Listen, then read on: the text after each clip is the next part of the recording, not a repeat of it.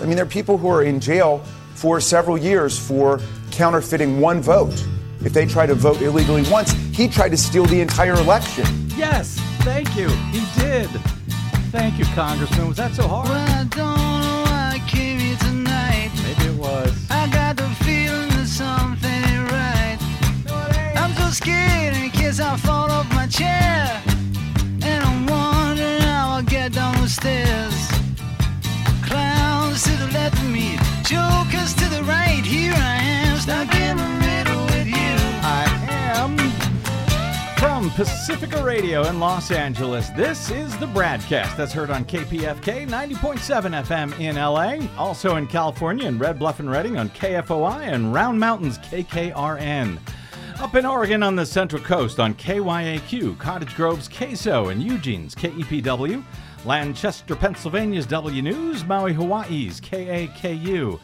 In Columbus, Ohio, where it's election day out there, Columbus, Ohio on WGRN, Palinville, New York's WLPP, Rochester, New York's WRFZ, down in New Orleans on WHIV, out in Gallup, New Mexico on KNIZ, Concord, New Hampshire's WNHN, Fayetteville, Arkansas's KPSQ, in Seattle on KODX, Janesville, Wisconsin's WADR, and Minneapolis, St. Paul's AM 950 KTNF. I think it's also election day in parts of Minnesota, if I'm not mistaken. We also stream coast to coast and around the globe every day on the internet on the Progressive Voices channel, Netroots Radio, Radio for Humans, NicoleSandler.com, Radio Free Brooklyn, No Lies Radio, Verdant Square Radio, Detour Talk, and most of your favorite podcast sites, blanketing planet Earth. I'm Brad Friedman, your friendly investigative blogger, journalist, troublemaker, muckraker, and all-around swell fellow, says me, from bradblog.com. Thank you very much for joining us today for another thrilling edition of the BradCast. As we go to air, good news, Desi Doyen. Yep. I am not seeing too many reports of problems at polling sites in Ohio. Oh, that is good news. Not too many. That as voters on Tuesday, and reportedly huge numbers. Oh, even better news. It is. Turned out for a single-issue August election. For the first time, by the way, in nearly 100 years, in this case, to vote either for or against an effort by Republican lawmakers to make it more difficult for voters to pass constitutional amendments on the ballot in future elections. An August special election that, by the way, is costing Buckeye State taxpayers at least $20 million, called by those pretend fiscal conservatives in the Republican Party. It was called by the gerrymandered state legislature just weeks after those same Republicans had otherwise passed a law to outlaw August special elections. But of course, in this case, with citizens in the state collecting enough signatures for a November ballot referendum to codify protections for reproductive freedoms into the state constitution, well, the corrupt state lawmakers in Ohio got to work in hopes of preempting that November measure, which would otherwise require just a majority for passage. But on Tuesday, Ohio was asking voters if it should require a 60% supermajority from now on to adopt future state constitutional amendments at the ballot box, like that one in November, to protect the right to abortion in the state. Got it? Republican democracy. You don't get 50% of the vote. You have to pass it with 60% of the vote. Exactly. And thank you for putting the word democracy in air quotes when you're using it with Republicans, apparently. The Tuesday measure, ballot issue 1, that, of course, needs just a simple majority for passage to make it more difficult for future measures to pass. Republicans were hoping to adopt the anti-democracy scheme in a low turnout special election with just one issue on the ballot in the middle of August, which has not happened, by the way, since 1926. Early voting numbers, however, have been huge, more than double of that of last year's midterm primary elections, which had contested statewide races for governor, senator, etc. So opponents of Tuesday's anti-democracy measure are hopeful. We will see what happens when voters' votes are actually tabulated. Additional voting machines had to be sent out to polling places in Lawrence County on Tuesday to deal with long lines out there. More voting machines were sent to 3 sites on Tuesday. Quote, "We just did not anticipate a turnout like this," said Randy Lambert, a Republican member of the Lawrence County Board of Elections. The board had doubled or more than doubled the number of machines that were available at those sites when they had those long lines that reportedly resulted in them getting shorter. Based on the recommendation of state officials, the board had anticipated a 10% turnout this year. However, the turnout could now be around 20%, according to Lambert. Some poll workers in Akron were reportedly unaware of how the new voting systems in Akron were supposed to work there. That caused some confusion. It's said to have been cleared up fairly early in the day, so we will see. Not too many reports like that so far, hopefully. Some scanners were reportedly jammed and could not tabulate paper ballots, hand-marked paper ballots at a precinct in Cuyahoga Falls, that's Summit County. Some folks on the right are out there on Twitter claiming it was some sort of conspiracy, even though these computer tabulators, sadly, they jam all the time. Ballots were then, instead of being scanned, they were deposited into a secure bin to be tallied later on at county headquarters. So far, I've only heard of that at one precinct, but we'll see if a pattern develops. It does happen with some frequency, frankly. And as we always caution, problems at the polling place or with tabulation systems are not always immediately apparent on Election Day. So we will see. We'll otherwise have both reported results from this critical election in Ohio, critical election for democracy, and any problem reports of note out of Ohio on our next BradCast. Meanwhile, we're doing our best to, which is not easy, are doing our best to keep up with all of the indictments currently being faced by our disgraced former president and the ridiculous claims that his attorneys are now out there making in hopes of winning, not seemingly in a court of law, but somehow in the court of public opinion, which seems to be the game that Trump is now playing, largely because prosecutors have him, it appears, dead to rights on all of the more than 70 charges that he is so far facing in his 3 different indictments. And even while Trump's attorneys are out there filing motions with judges in those various indictments, arguing that they need to delay responses to various motions, they need to kick the trials themselves down the road because there's just so much material that they have to go through. It's going to take so much time. They are so busy with all of these cases. Even while that was going on, Donald Trump's main attorney in the federal case brought by Jack Smith related to Trump's attempt to steal the 2020 election, a guy by the name of John Lauro, was out appearing on no less than 5 news shows over the weekend. That's 5. Guess he had plenty of time for that, Desi Doyen. Apparently he did. Plenty of time for that, but just can't possibly get to trial or answer motions and so forth in a normal amount of time. Anyway, on one of those news shows, John Lauro told MSNBC's Chuck Todd that while Trump, well, he may have violated the Constitution, but he didn't violate any actual, laws. And so that was his argument. There is nothing to see here because of it, or something like that. Here was John Lauro. a technical violation of the Constitution is not a violation of criminal law. That's just plain wrong. So a technical violation of the Constitution is not a violation of criminal law. That's what Donald Trump's attorneys is apparently going with. Well, Democratic U.S. House Rep. Jamie Raskin, who happens to be a constitutional law professor, who also happened to serve on the bipartisan January 6th U.S. House Select Committee, also happened to serve as the lead manager in Donald Trump's second impeachment for his incitement of an insurrection at the U.S. Capitol.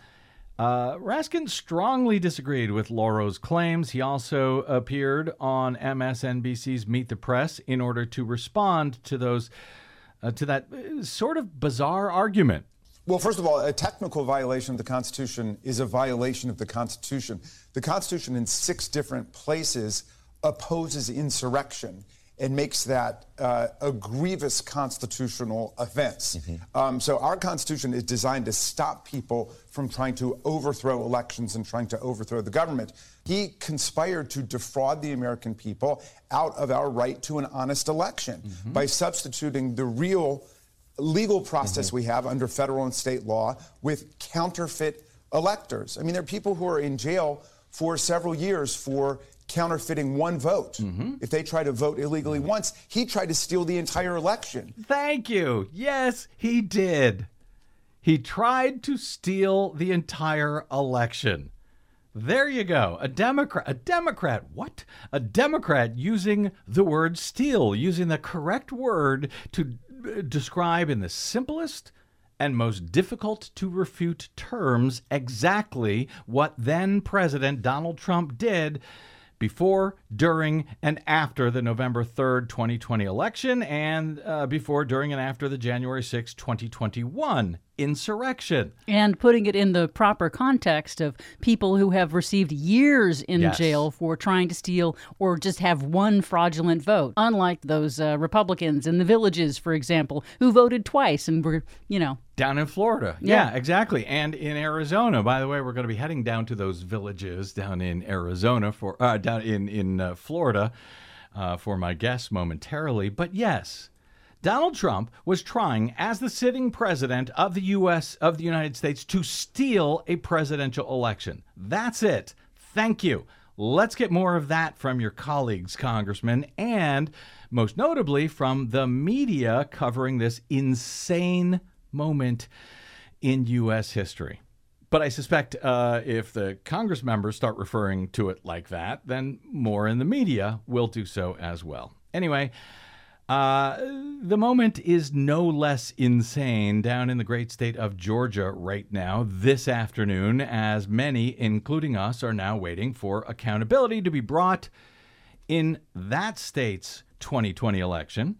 Fulton County District Attorney Fani Willis appears on the very cusp of bringing what could be expansive criminal charges against the former president and his co-conspirators who tried but failed to help him steal the state in 2020. And it's believed that charges could be handed up from a grand jury at any time now between, well, today and the end of August. Pretty much during that, any time during that period. But what is less clear is what exactly those charges will be and, yes, who will be included in them. A special grand jury advised the DA, Fani Willis, late last year that they believe charges should be brought against more than a dozen people, though we don't know who those people are and whether the charges will include conspiracy or so-called RICO charges or racketeering charges, which you hear more frequently, of course. It's known to be used against mafia dons and, the mob. Well, you're also hearing a lot of comparisons to Donald Trump as the head of a mob family, the way he runs his business and, frankly, the way he ran his White House and the way he ran his campaign when he was hoping to steal the election.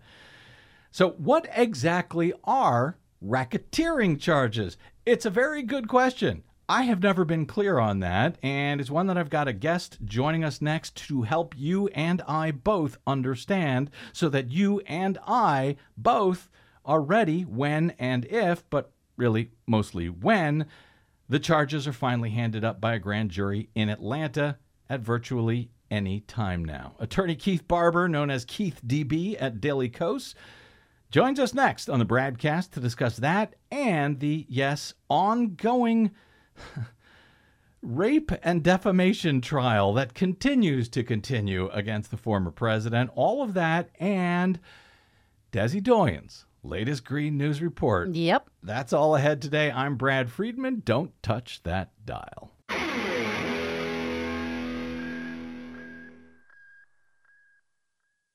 Hey, this is Brad. Here at the BradCast and BradBlog.com, we fight for election integrity all year around, like no other media outlet in the nation.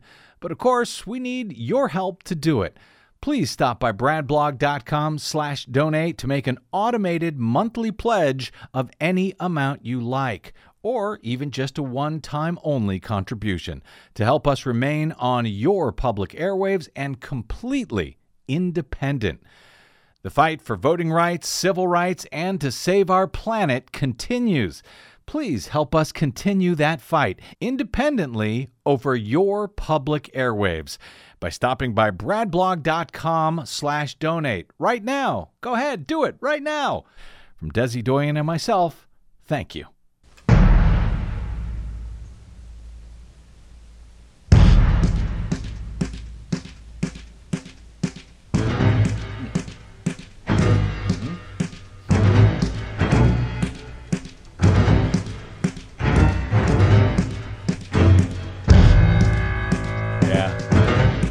Not so untouchable now, is he? Welcome back to the BradCast. Brad Friedman from BradBlog.com. With 3 indictments so far already on the books, 2 in federal court and 1 in New York State, we now await the 4th one that is almost certain to come for our disgraced former president. This one in Fulton County, Georgia, following a nearly 2-year probe by Atlanta area district attorney Fani Willis. Several months ago now, I believe it was in May, Willis advised in a letter to the Fulton County Court that workers at the courthouse who could work at home should work at home from the last day of July until the first day of September, and for those with business or hearings before magistrate judges, they should carry them out remotely if possible. She has also shared racist threats that her office has received throughout her probe, advising county officials to be careful and keep their staffs safe during this period. Additionally, law enforcement officers are now stationed to surround the courthouse, where Willis several months ago had put those who work in the building on notice that she would be presenting evidence to a grand jury in her sweeping, broad conspiracy probe of Donald Trump and friends and their efforts to steal the 2020 election in the Peach State, which was won that year by Joe Biden. Of course, Trump was doing so through attempts by his team, including by Trump himself, to strong-arm state officials into flipping the results in his favor. One of those efforts, for example, was heard in the now notorious January 2, 2021 phone call that we've all heard, where he threatens Georgia's Republican Secretary of State, Brad Raffensperger, with legal action and advises him, I just want to find 11,780 votes. Votes that Trump would need to steal the election from Georgia voters.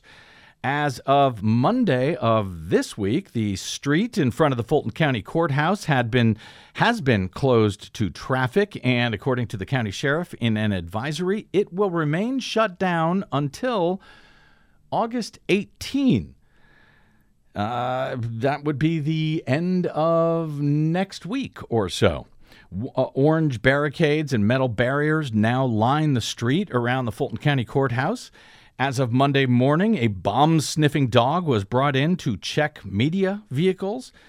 Despite the traffic closures this week around the courthouse, journalists, legal experts, and other Georgia sources following the case most closely seem to think that despite heightened security measures this week and last, we may still be about a week away from a potential fourth indictment against Trump, though nobody knows for certain. It could be today. It could be September 1, though all signs seem to indicate it will be closer to today, at least, than September 1, but who knows? More importantly than when, as much as some of us in the media might like to know, is what charges that Fani Willis will ultimately be asking a grand jury to vote on. Last year, Willis enlisted a special grand jury, which in Georgia is essentially an advisory committee. They don't have the power to indict as a regular grand jury does. The special grand jury heard testimony from some 75 witnesses, according to court records, and according to the foreman of that panel, they recommended indicting more than a dozen people, though we still don't know exactly who or what those charges will be. But it's also important to keep in mind that Willis doesn't necessarily have the same restrictions in her case that apply to Jack Smith's recent indictment of Donald Trump, with 4 felony charges related to his conspiracy to steal the 2020 election before, during, and after the insurrection that he incited at the U.S. Capitol in hopes of doing exactly that.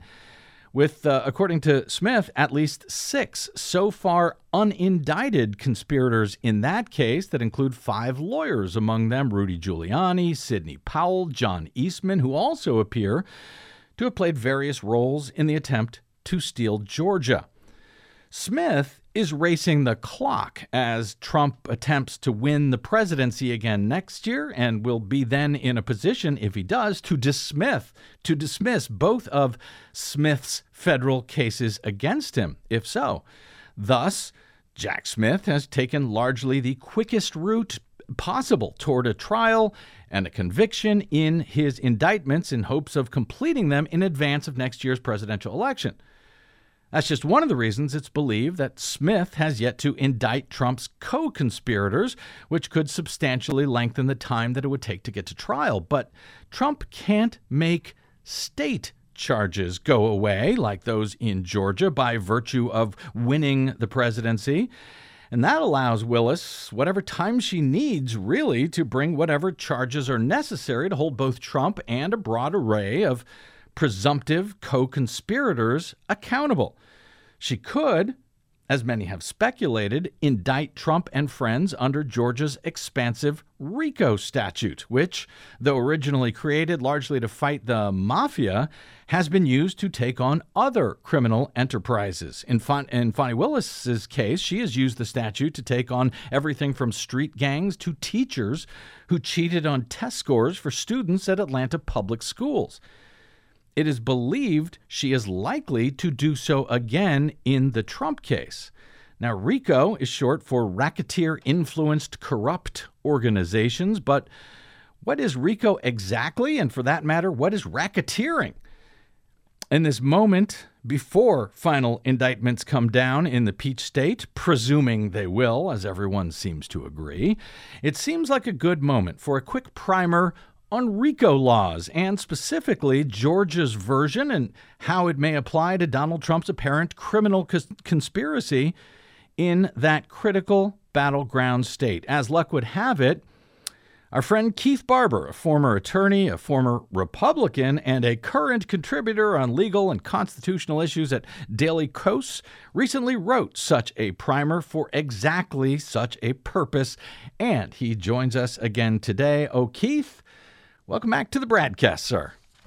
Thank you, Brad. Good to be back. Great to have you here. All right. Listen, before we get to the imminent, to use Fani Willis's word from months ago. I think it is imminent now. Imminent charges likely to come down in Georgia. Frankly, it's become impossible to keep up with all of Trump's legal woes here, but I know you have been trying, including a ruling by a judge on Monday in what will become a second trial in civil charges brought against Trump by columnist E. Jean Carroll, who accuses Trump of defamation and raping her in the 1990s. She won that case some months ago. She was awarded $5 million by a jury, but she refiled the case when the very next day after the verdict came down against him, Trump went on CNN and defamed her again, suggesting that the $5 million penalty she received was not nearly enough. Now, she has asked for a second trial, seeking at least $10 million, but at the same time, Trump has countersued Carroll, alleging that she defamed him, since, as the old adage goes, every accusation from this guy is a confession. Now, the judge in that case issued a ruling last night. You wrote about it yesterday. Can you quickly explain what Trump was charging and how the judge ruled in that matter, keeping in mind, Keith, this is FCC radio and sort of a family program. Good luck to you. Go ahead. Yeah, because it can get graphic. Yep. Essentially, Trump countersued, claiming that Carroll defamed him by accusing him of raping her, when the jury concluded that he did not rape her. Mm-hmm. And she, even after that decision, she went on television and said, yeah, he raped me. And so Trump claimed that was defaming him. Mm-hmm. Well, the decision Monday night was by the judge was the second time the judge basically made the same ruling in saying, no, she didn't defame you because what she said is substantially true. What the jury found he did do to Carroll was rape in the common vernacular and under many the definitions of many jurisdictions in the United States. In the article that you're referring to that I did yesterday, I walked through some of those jurisdictions and common definitions and how what Trump did constitutes rape as people use the word in ordinary usage, and as many other jurisdictions than New York define it legally. And so really what the jury had found was that that he did not rape her under the very, very narrow definition of rape in New York law in this particular instance, but that in fact it was found that he did rape her under most known definitions of that word? That's correct. I mean, as you and I use the word rape in casual usage, he raped her. And as, for example, under the Uniform Code of Military Justice that he seeks to be commander-in-chief of again, he raped her.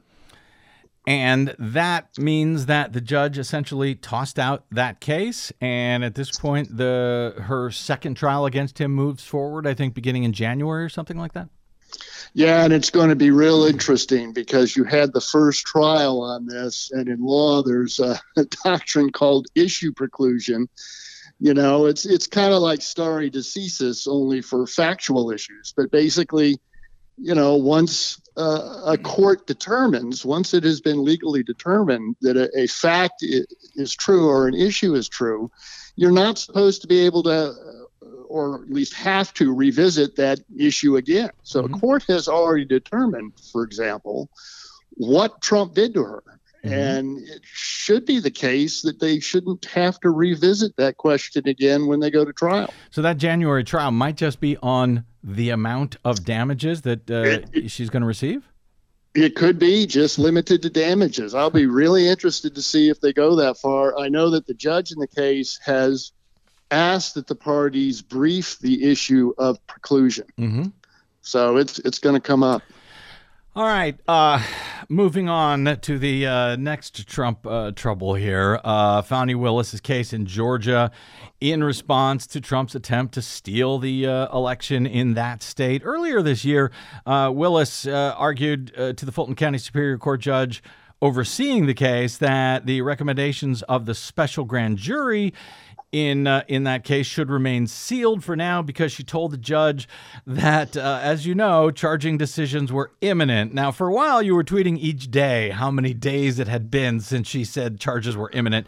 Any idea how many days it is now? I don't know. All right. What was it? It was back in February, I think she said that. I think it was January 24, but who's counting? Okay, yeah. I mean, it's imminent now is over half a year. All right. Well, am I right then, as you see it, as I suggested in my introduction, that Fani here doesn't have the same sort of time and scope restrictions that Jack Smith currently has? Her case could therefore end up being much broader than the current one filed by Smith regarding similar matters? Yeah, that's an interesting thing that Smith did. I'm still trying to muddle through that. But yes, I mean, I think, all indications are, all the hints, especially from that special grand jury foreman who made the media circuit for a day, a memorable day, is that it's going to be a whole lot of people with a whole lot of charges. I mean, she said a dozen or more than a dozen. I've kind of got my own, over under of around 20. Man. It's kind of mind-boggling as to how many people it can be. Now, one wild card in that is that I kind of assumed that it would be all 16 of the fake electors. And it may not be, because indications are that some of them have flipped and are cooperating, so she may not include them. But we'll see. Latest report I saw that it was at least 8 had been given immunity, 8 of those fake electors. But then there's Trump, there's Giuliani, there's Eastman, there's all the co-conspirators that are in the federal offense. There's the people who harassed Ruby Freeman and Shay Moss. To include one of them was, I can't remember now, but related to some rock star. Yes, related to Kanye West, that whole instance where they told her to, you can flip now so you don't get in big trouble.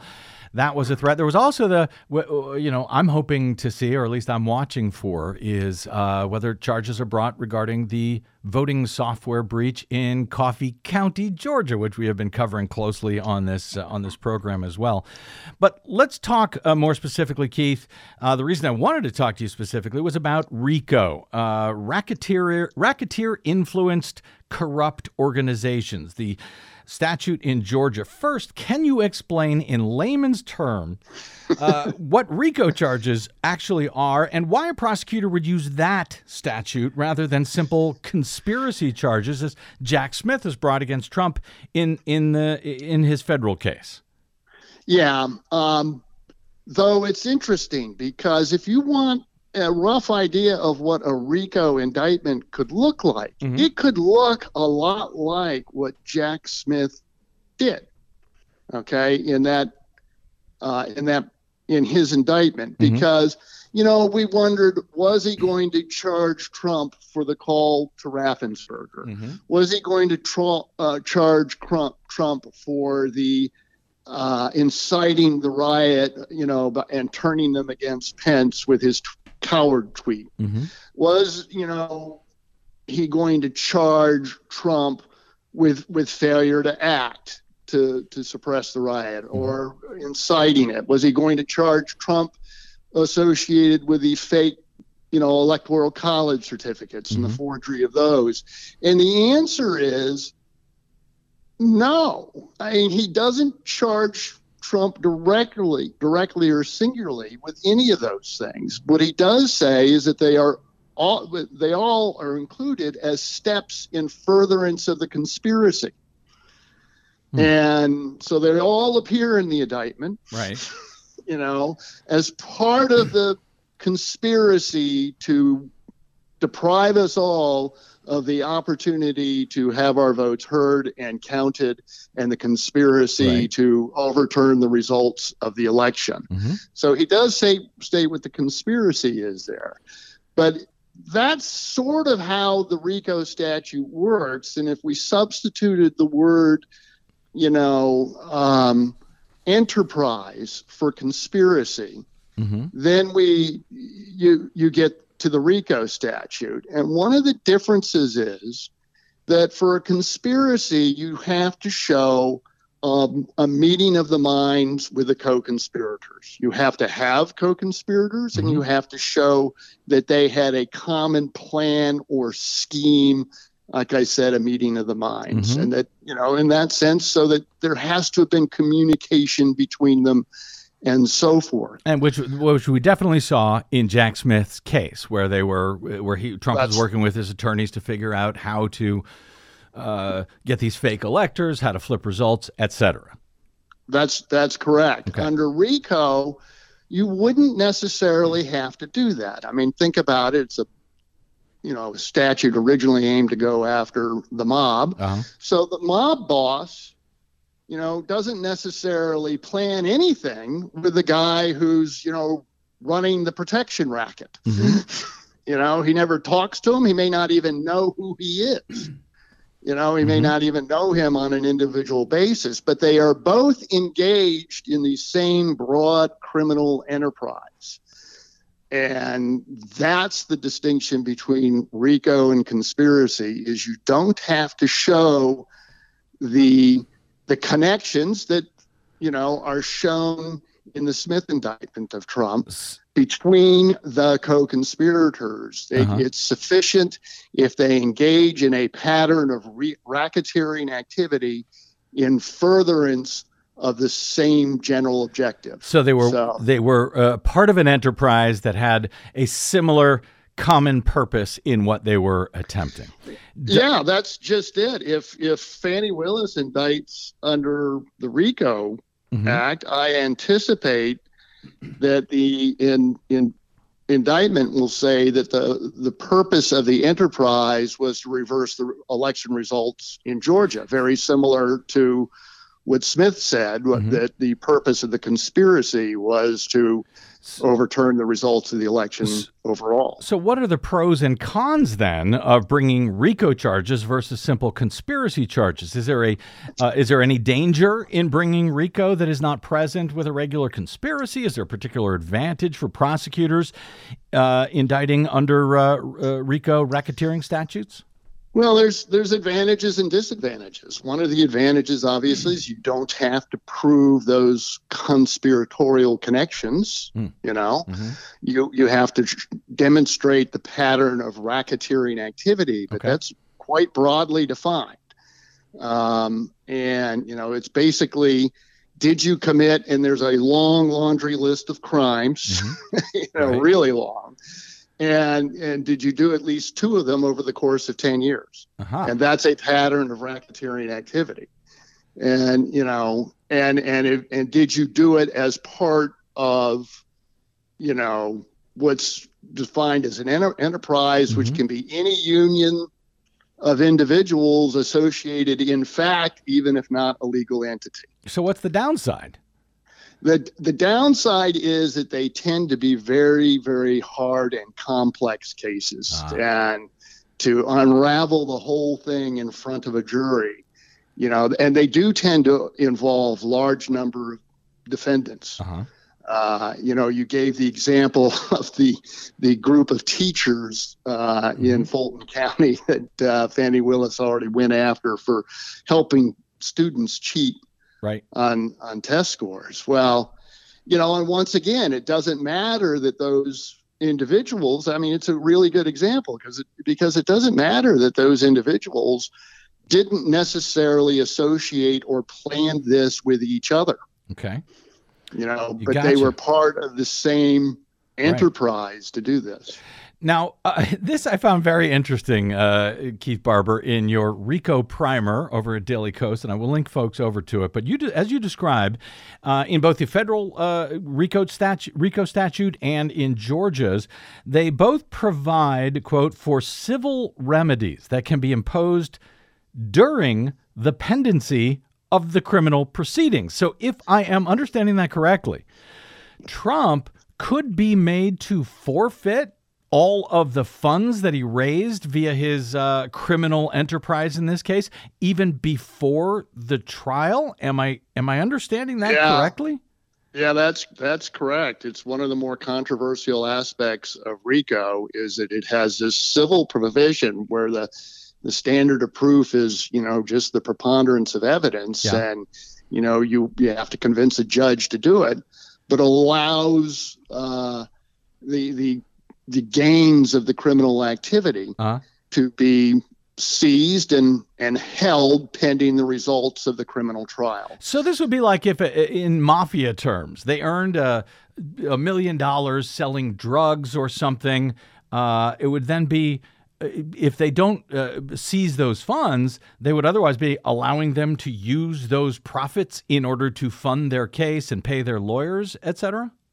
That's right. And one of the criticisms of it is that it denies defendants of the assets that they need to pay counsel to defend themselves. But, that's one of the very powerful provisions of the RICO Act. And here you would be looking at all the times Trump used these false claims of election fraud to try and raise money. Wow. And the millions raised from it. And, I don't know if Fani Willis will go that way or not, but so it's not a requirement. It's something that Fani might ask the judge to seize this guy, the money that he made by claiming that Georgia was stolen. That's correct. It's not something that has to be done, but it is something that it's a tool in her toolbox. Whether or not she wants to take out that tool and ask the judge to approve its use. That's up to her, but it's, it's one of those things that is scary. It was one of the reasons that I was kind of hopeful that Smith would do the federal RICO statute, even though I didn't think he would. I was kind of hopeful that he would, because then, that would allow the entire national scope of Trump's fundraising to be potentially touched. Based on everything that we know, and of course we don't know everything that Fani Willis knows about either the case or the Georgia law, but based on what we do know, Keith Barber, if you, as an attorney, were bringing this case, what charges would you bring in this instance? Conspiracy or RICO, given that, she has plenty of time to roll out a huge case and is not facing the same sort of clock, I think, that Jack Smith is in his case. Well, and keep in mind, there is at least a possibility that some defendants could be charged under RICO and some defendants could be charged individually or on conspiracy charges and stuff like that. So there's the potential here for a mixed approach to this thing. Gotcha. But RICO would be awfully tempting. It's kind of shooting for the moon in that sense.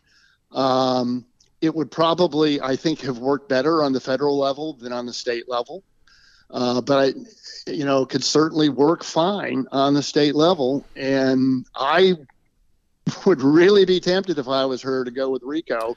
And in addition, because I think you have the issue that a lot of the people doing this weren't talking to each other much.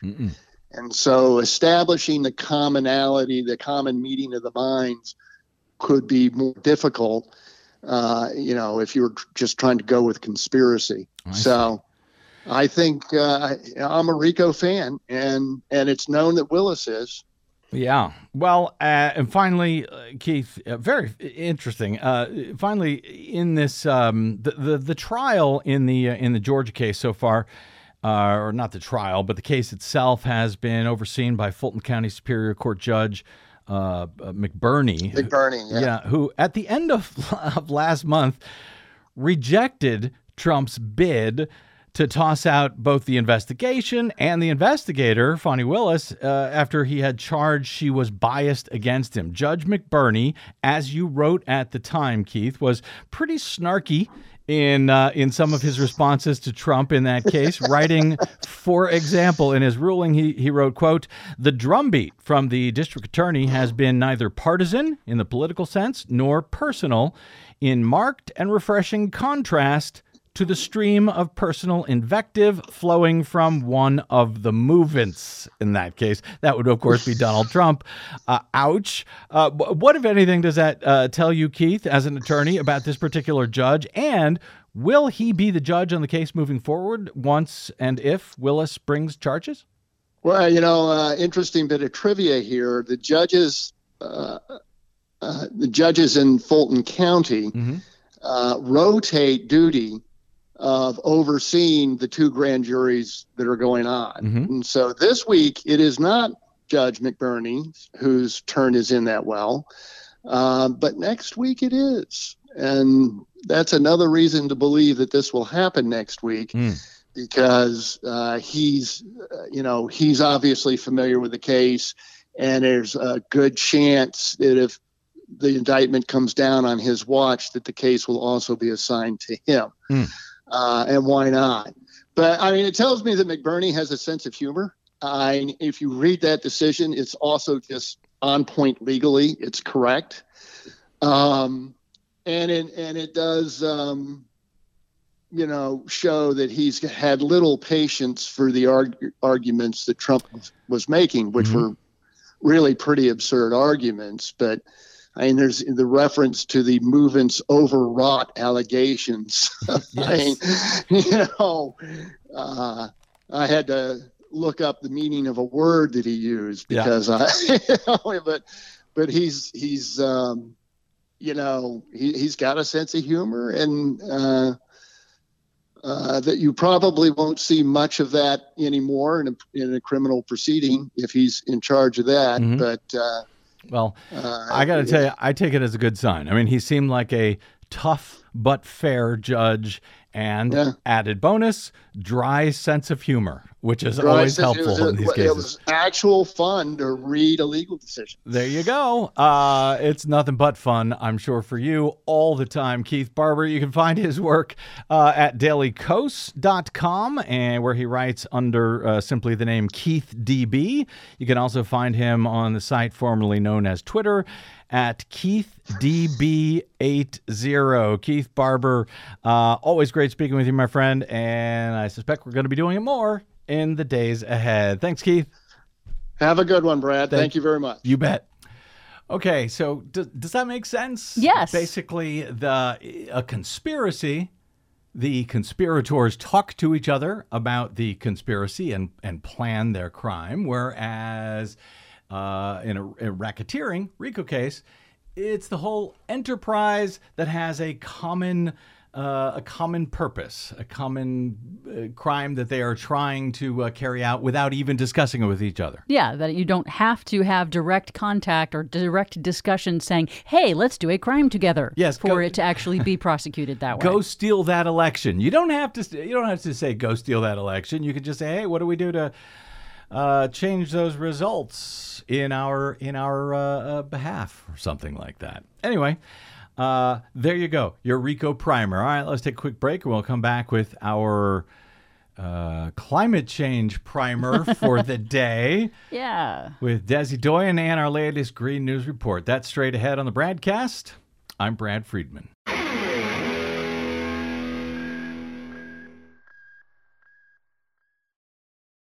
The BradCast and the Green News Report are 100% independent, 100% listener-supported. But we can't do it alone. We need you. Please help us bring real facts to listeners at independent stations around the nation. Please drop by bradblog.com/donate. That's bradblog.com/donate. And thanks.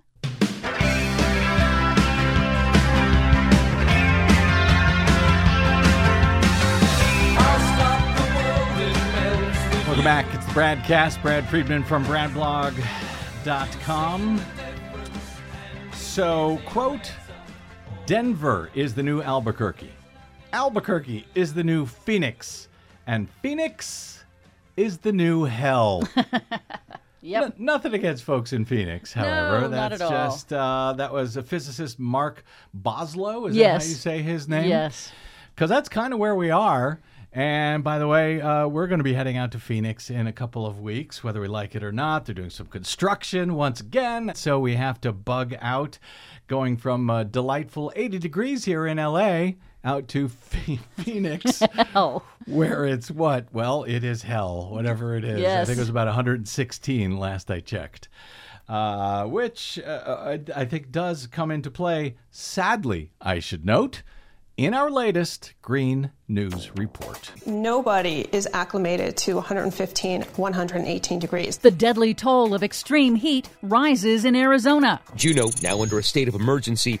2 structures have collapsed into the river so far, with more at risk, including a condo building, as officials call the riverbank highly unstable. Glacial outburst flooding a growing danger in Alaska. Plus, Slovenia's prime minister says this is the worst natural disaster in the nation's history. Extreme rains and deadly floods strike Central Europe, pummeling Slovenia. All of that pummeling and more straight ahead. From BradBlog.com, I'm Brad Friedman. And I'm Desi Doyen. Stand by for 6 minutes of independent green news, politics, analysis, and snarky comment.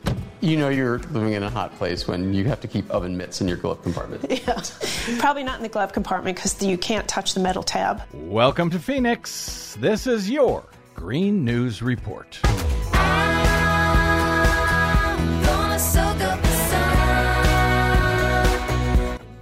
right, Desi Doyen, big news, I think good news. In Arizona around the Grand Canyon. Yes, as we go to air, President Biden is set to designate a new federal monument protecting the lands around the Grand Canyon in Arizona from new uranium mining that threatens aquifers and water supplies.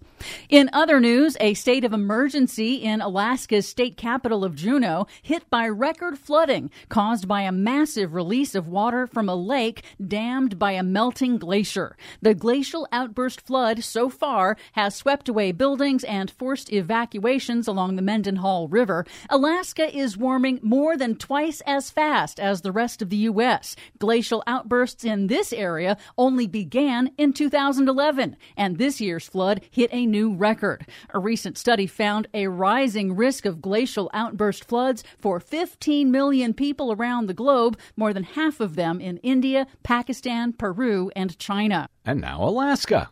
The cost of climate change is hitting hard in Slovenia, where they're just beginning to assess the human and economic costs from days of relentless, intense storms that hit Central Europe and triggered record flooding. Officials say it's the small nation's worst ever natural disaster, with floodwaters inundating 2/3 of the country, killing at least 6, with preliminary estimates of more than $500 million in property and infrastructure damage. When was their best ever natural disaster? Good point. In South Korea, more than 40,000 Boy Scouts and Girl Scouts are being evacuated from the coastal campsite of the organization's World Jamboree to get them out of the path of a looming typhoon. However, the international conference was already on the verge of being canceled after the most intense heat wave in decades sent nearly 1,500 teenagers to hospitals for heat-related illnesses.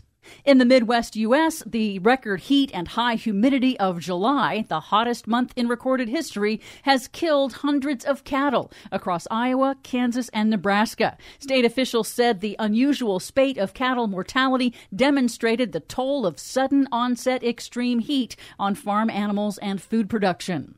In the U.S. West, officials say an unusual desert wildfire in California's Mojave National Preserve that exploded in size over the last few weeks is now mostly contained. However, the massive blaze incinerated countless numbers of the preserve's famous slow-growing Joshua trees, which are not adapted to fire. Experts say they are unlikely to regrow, forever altering the state's fragile high desert ecosystem. On the other hand, we've had a surprisingly easy wildfire season so far this year? Yes, overall, the U.S. wildfire season in the West has been quieter than usual this year, thanks to a series of winter storms. But Canada's record wildfires continue to rage amid extreme heat and dryness, and have now burned twice as much land and produced twice the carbon emissions of any previous year on record. That's not good. Finally, prolonged extreme heat in the southwestern U.S. has killed nearly 150 people in just 5 counties in Arizona, Nevada, and Texas, according to medical examiners. But experts say the actual toll may be much higher. Extreme heat kills more people in the U.S. than all other types of disasters combined. Rebecca Benner of the Nature Conservancy on CBS News warned that the costs of human-caused climate change are already here and rising, but accelerating climate action can reduce its impacts. It is no longer a future threat. We are living this now. So whether your basement just flooded, whether you just had to evacuate for a fire, whether it's too hot for you to go outside and enjoy yourself, that means we are now experiencing some of the impacts of climate change. We have to reduce emissions, and we have to do it immediately and faster. She sounds not so happy about that.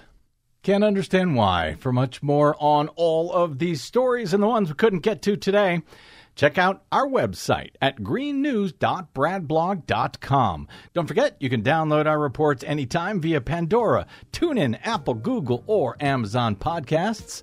Find, follow, and share us planet-wide on the Facebooks, Mastodons, and site formerly known as Twitter at Green News Report. I'm Brad Friedman. And I'm Desi Doyen. And this has been your Green News Report. It's too hot, lady. Gotta cool this anger. What a mess we made. So long we did make a mess, didn't we? We're going to work on fixing it now. And it is too hot. We are working on fixing it. We're getting there. It should be fine. Before we get out, do I have time for a quick listener mail here? Yeah. After our previous BradCast yesterday, Deepak writes to say, Tump, I don't know why he calls Donald Trump, he calls him Tump, but Tump is terrified of prison, not so much due to his criminality, but due to his hair. Can you imagine what it will look like in a week without maintenance? If you want to get the ire of Tump and his ilk, start chanting, cut his hair. Ooh. Cut his hair. Great show by you and Ms. D. Love you both, says Deepak. Thank you very much for that. Yes, and you know what? I think even though it's kind of amusing, I think he's more right than he may have intended. I think that has a lot to do with why Donald Trump is terrified of going to jail. He will become gray and bald after, 2 weeks in the pen. His vanity could not stand it. Yeah, really. I mean, that's his in addition to all the other stuff that's unpleasant about being in prison. Yeah, but I think it's his hair. I think that's what scares him the most. All right, we got to get out. My thanks again to Keith Barber of Daily Kos and to all of you for spending a portion of your day or night with us. If you missed any portion of today's program, you can download it anytime for free at bradblog.com. That is made possible by those of you kind enough to stop by bradblog.com/donate to help Desi and I stay on your public airwaves. bradblog.com/donate. We are 100% listener supported thanks to you. You can drop me email if you like. I'm bradcast@bradblog.com. On the Facebooks, Twitters, and Mastodons, you will find me at the Brad Blog. We'll see you there. Until we see you here next time, I'm Brad Friedman. Good luck, world. Gotta cool this anger from this mess that we made. It's too hot, lady. Gotta run for shelter, gotta run for shade. It's too hot.